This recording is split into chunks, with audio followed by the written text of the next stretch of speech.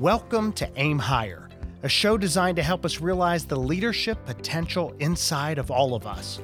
I'm Skip Pritchard, CEO, author, blogger, student of success, and your host. Today's podcast features an interview I did with Maureen Metcalf. Maureen is a friend who talks about leadership, about authenticity being the key to productivity and happiness at work. She talks about how leaders can take deliberate steps to change a culture. And she specifically talked about how people in the middle of an organization or just starting out in an organization can still have an impact on culture. Sometimes people think you have to be the CEO in order to make any impact. And she talks about the fact that you don't. So tune in, pull up a chair, and listen to this conversation that I had with Maureen. I hope you learn as much from the conversation and take as much away from it as I did. Well, tell us a little bit about what you do and the work that your firm does. So we really focus on building leaders and their organizations for the future. So if we look at the volume of change that we're facing now and forward, what leaders need to do and how they need to lead really has to change, and organizations need to evolve concurrently with the leaders so that they can continue to meet the challenges that we're facing. That is a great way to put it, and how leadership and culture and all of these things intersect. One of the sub areas that you have gotten some attention for, that I know that you've done some work in, is relevant to vibrancy and vibrant cultures. Talk a little bit about that. So I want to start with our model that looks at leaders, who I am and how I behave. So my insides, my values, my behavior has to be aligned with the organization I lead, so the culture and the systems. And so it is critically important that as I change the culture, I'm also changing the systems and the behaviors of the leaders so that that culture change can accelerate. So how do leaders, as they're looking at that acceleration, how do leaders actually make an impact on the culture in a deliberate way? I mean, oftentimes it's kind of unconscious and they don't know what they're doing. But if they come in and they say, we want to move this culture, or we want to create a more vibrant culture, what deliberate steps can they take? So one of the things about our work is we draw heavily from incredibly well researched content. So for the culture and the vibrancy model, we work with Jim Ritchie Dunham. He's a Harvard researcher. He runs the Institute of Strategic Clarity, and he's created this harmonic vibrancy framework. Vibrancy framework. So it comes from physics. So there are several elements within the culture that have to move together. So that's the harmonic to create a vibrant organization. And so the 5 elements are: when I come to work, how do I feel about myself? How do I feel about us? How do I feel about the organization? And if those 3 are positive, then I can innovate and implement. So I can put forth creative ideas and implement them. So think about an environment that you've been in where people kind of head down. If you notice, they'll look out in the hallway before they choose to use the restroom, because if the wrong person's there, they don't want to go. Go this way. So that kind of I duck, versus kind of the move of vibrancy is the woohoo, right? 5 o'clock. No, it's I get to do something with someone that is really exciting to me. And so we are attempting to move people to that feeling of woohoo, because I trust you, I'm excited about the work we're doing. I know that I'm going to get support in who I am and what I'm doing. And so do you diagnose that? We do. So you diagnose where you are in the stages. So if you're trying to get to the 4th and 5th level and try to get to innovation, you will come in if you notice number 1 or number 2 is blocked, stopped, off? So everything is data focused. So we would do an assessment of the organization, run the numbers, and then facilitate the conversations, because it's about the agreements. That's the thing that it really captured me about Jim's work and the work of the center, is that we change culture by being conscious of the agreements we have and shared agreements. Often we'll say things like the customer's our priority, and yet we really reinforce behavior that doesn't at all support the customer. So we look at what are those agreements between the group, and Jim's work identified a series of questions, and it's, can I be genuine and authentic at work, or do I have to hide who I am? That's a big one, authenticity. If I see someone make a mistake, do I raise it and support them, or do I tweet it to make them look bad? Is our culture one that I have to elbow people out of the way so I can succeed? Or is it one that we support one another and that collaborative success is really seen as what drives the organization?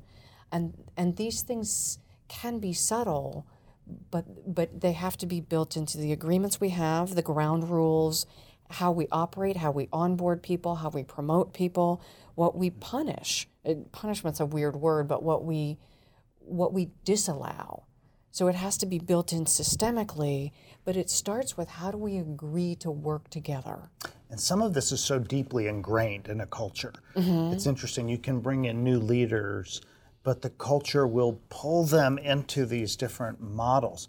What are the barriers for a leader coming in and saying, I want to go this way, but the culture's pulling me off into a way that's unhealthy?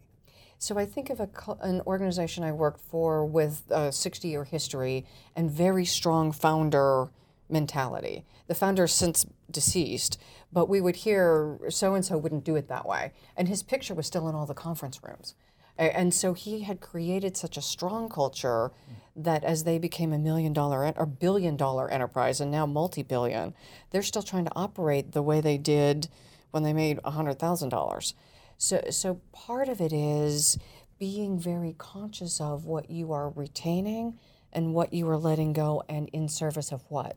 So we're not dishonoring the legacy of the founder. We're building on it by making these shifts. Did you have to take down all of those pictures of the founder? In that organization, my job wasn't culture change. We were implementing an enterprise software system. So it wasn't overt culture change. I don't know if those pictures are still up. They may be. They may have done a renovation where they modernized the art. It's interesting because it sends subtle signals, something like that inside you probably wouldn't even recognize, but when you come in from the outside and you look and you assess it, you say, that picture's actually having an impact on what the behavior in the room. And some people would say, no, of course it's not. Oh yeah, it did. It does. It's very interesting to see that. Well, one of the things that I'm interested in is oftentimes people will be working in an organization and they'll say, oh, Skip, if I was the CEO like you, I could change the culture, but I'm not. I'm in the middle of the organization and I have absolutely no impact. I can't do anything about it. I can't change anything, but if I were you, I would. You should, is really what they're saying. Your should list, right? I get should lists a lot, like, thank you very much. I have a lot to do. But how is it, I should start with the question, is it possible for someone in the middle of the organization to change culture? And if so, what are the different ways that they can go about doing that? So I want to say absolutely yes. We have good data to support it. I worked with an organization locally, large organization, and my client was a subgroup. And the general manager of that group, we assessed them like I do, and we assessed them as part of their small group and a part of the big group. And they had created an incredibly vibrant subgroup within a large group that was under FBI investigation, not a happy place to be at some point in time. But we have a lot of that going on right now. Let's not go there. So just to paint the picture, it was in a place in its organizational evolution that wasn't positive. Yet this group, so this general manager created an organization that was incredibly vibrant, is incredibly vibrant. It took him having social courage, that he'll play... Social courage. Social courage. I like that. To create an organization that is inconsistent with the overall, but he has a lot of latitude in how he runs his part of the business. And they've created collectively a place that is absolutely brilliant to work. And it doesn't require the CEO, right, or the elected official. So culture change comes from you, certainly, but it also comes from the bottom up. And we have data for other organizations as well that have created subgroups or operating companies or divisions that can be incredibly vibrant in the context of an organization that's mediocre. Interesting. I want to touch on one last thing before I ask about where people can learn more about your work, which is you referenced authenticity. And it's so interesting. And it matters in terms of culture. Can I show up to, in this authentic way? And happiness at work is also probably directly correlated to how authentic I can be at work with who I am. What type of coaching have you had to give people to get there, or cultural evolution to get the place to be where people can be who they are, where they are, instead of dramatically different? And can you be too authentic? Yes. So I will date myself by some of these comments, but I grew up, my work life started in an environment where you go to work to get your work done, you don't have friends at work, you don't share personal stuff. That's in fact stealing from the company because you're on work time being yourself. And that came as an evolution through the industrial era, and it made sense at some point. In a knowledge Gone environment. are the days, right? Gone are the days. We wish, right? We wish. Stop talking, back to work. But now that some of the Gallup research and other research says being genuine and authentic is foundational to strong relationships and employee engagement. So I think it's required, and yet the idea that I should have a best friend at work to some people makes their skin crawl. It does not mean I share personal details that are inappropriate for the workplace. It means I know about my colleagues, we support one another. It's not a knitting circle. It's not discussing what we did in a bar on Friday night. If I wouldn't want my boss to know about it, I might not want to talk about it at work. But it is being authentic enough that I can genuinely look at you and trust you. Trust, authenticity, leadership, and culture, they're so interconnected. They really are. And yeah, so much comes to mind we can feel dishonesty, or we can feel distance, or disingenuineness. And so really the test of some of this is, when people are with me or when I'm with them, do they feel at ease? So I want to hit one other point, and that's the positivity.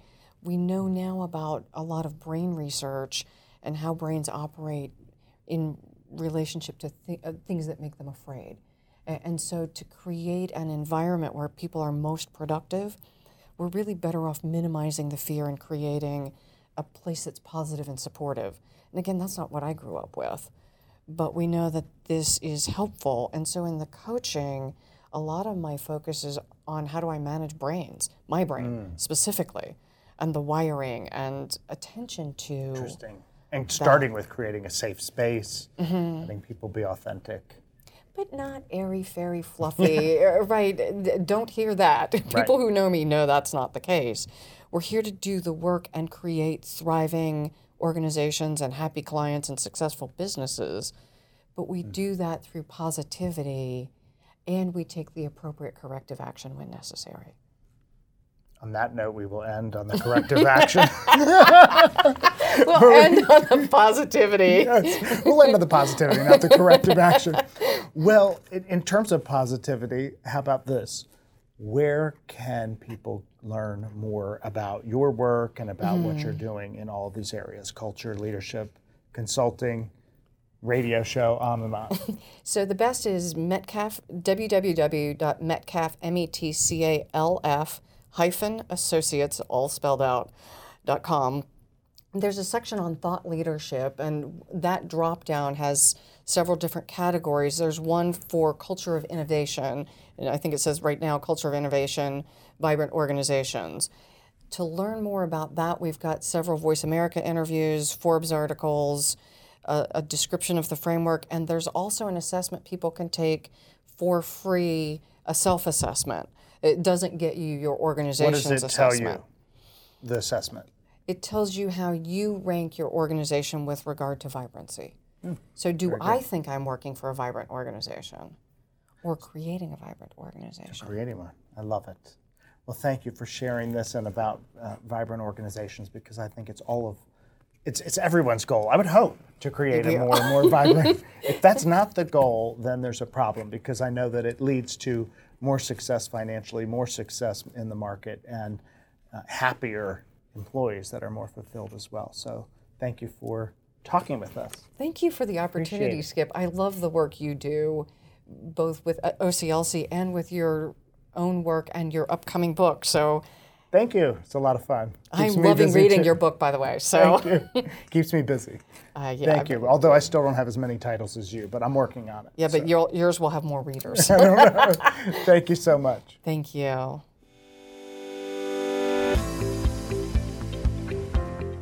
Thanks for listening to Aim Higher with Skip Pritchard. Check out skippritchard.com for more episodes, interviews, book reviews, and leadership insights. And if you like what you hear, please rate us in iTunes. Until next time, remember, don't settle for the mediocre, always aim higher.